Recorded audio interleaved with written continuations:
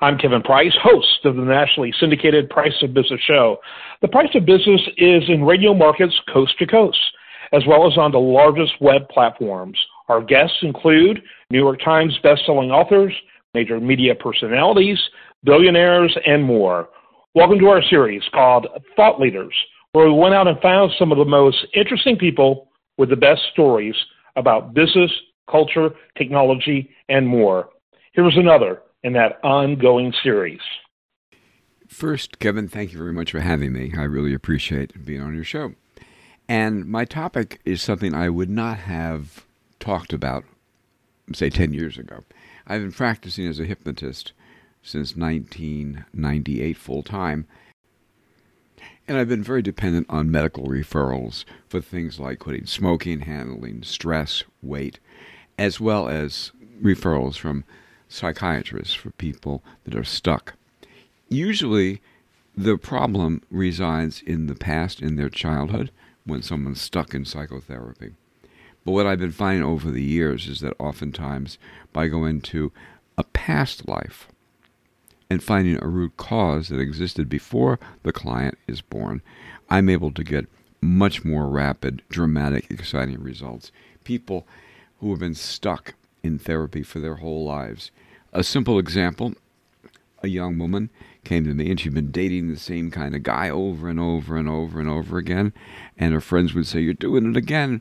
And she said, "But this one's different." Well, in her regression to cause, we went back not to this life, but to a prior life where she was a concubine in Egypt and a minor prince. And the head wife discovered that she and the prince were friendlier than they were supposed to be for a concubine. And she's been told by the prince that he's going to marry her. Well, head wife finds out about it and ends up entombing her. She literally, in this past life experience, dies in a tomb, literally waiting for her prince to come. Now, did this really happen? Was she really a concubine back in ancient Egypt times?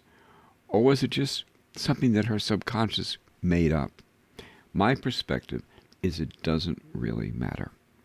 She got the benefit. She got the catharsis. She was able to break free and not stay in the same patterns. Past life regression as an adjunct traditional psychotherapy is an untapped and very, very, very fertile area of personal development. Now, personally, I believe in past lives, but that's not necessary. It's not necessary for someone who comes to me, and if you want to go to if your listeners want to go to somebody, they don't have to believe in it. They just need to be able to be willing to consider the possibility that you've been here before. My book is called My Autobiographies, An Introduction to Past Life Exploration for Personal and Spiritual Growth. It's on Amazon.com. It's an ebook, audiobook. I got a great audiobook there on Audible. And my website is possibilities.nu. N like Nancy, U like unicorn. Possibilities.nu. And be happy to hear from any of your listeners. So thank you again for having me. And make it a great day. Make it a great life.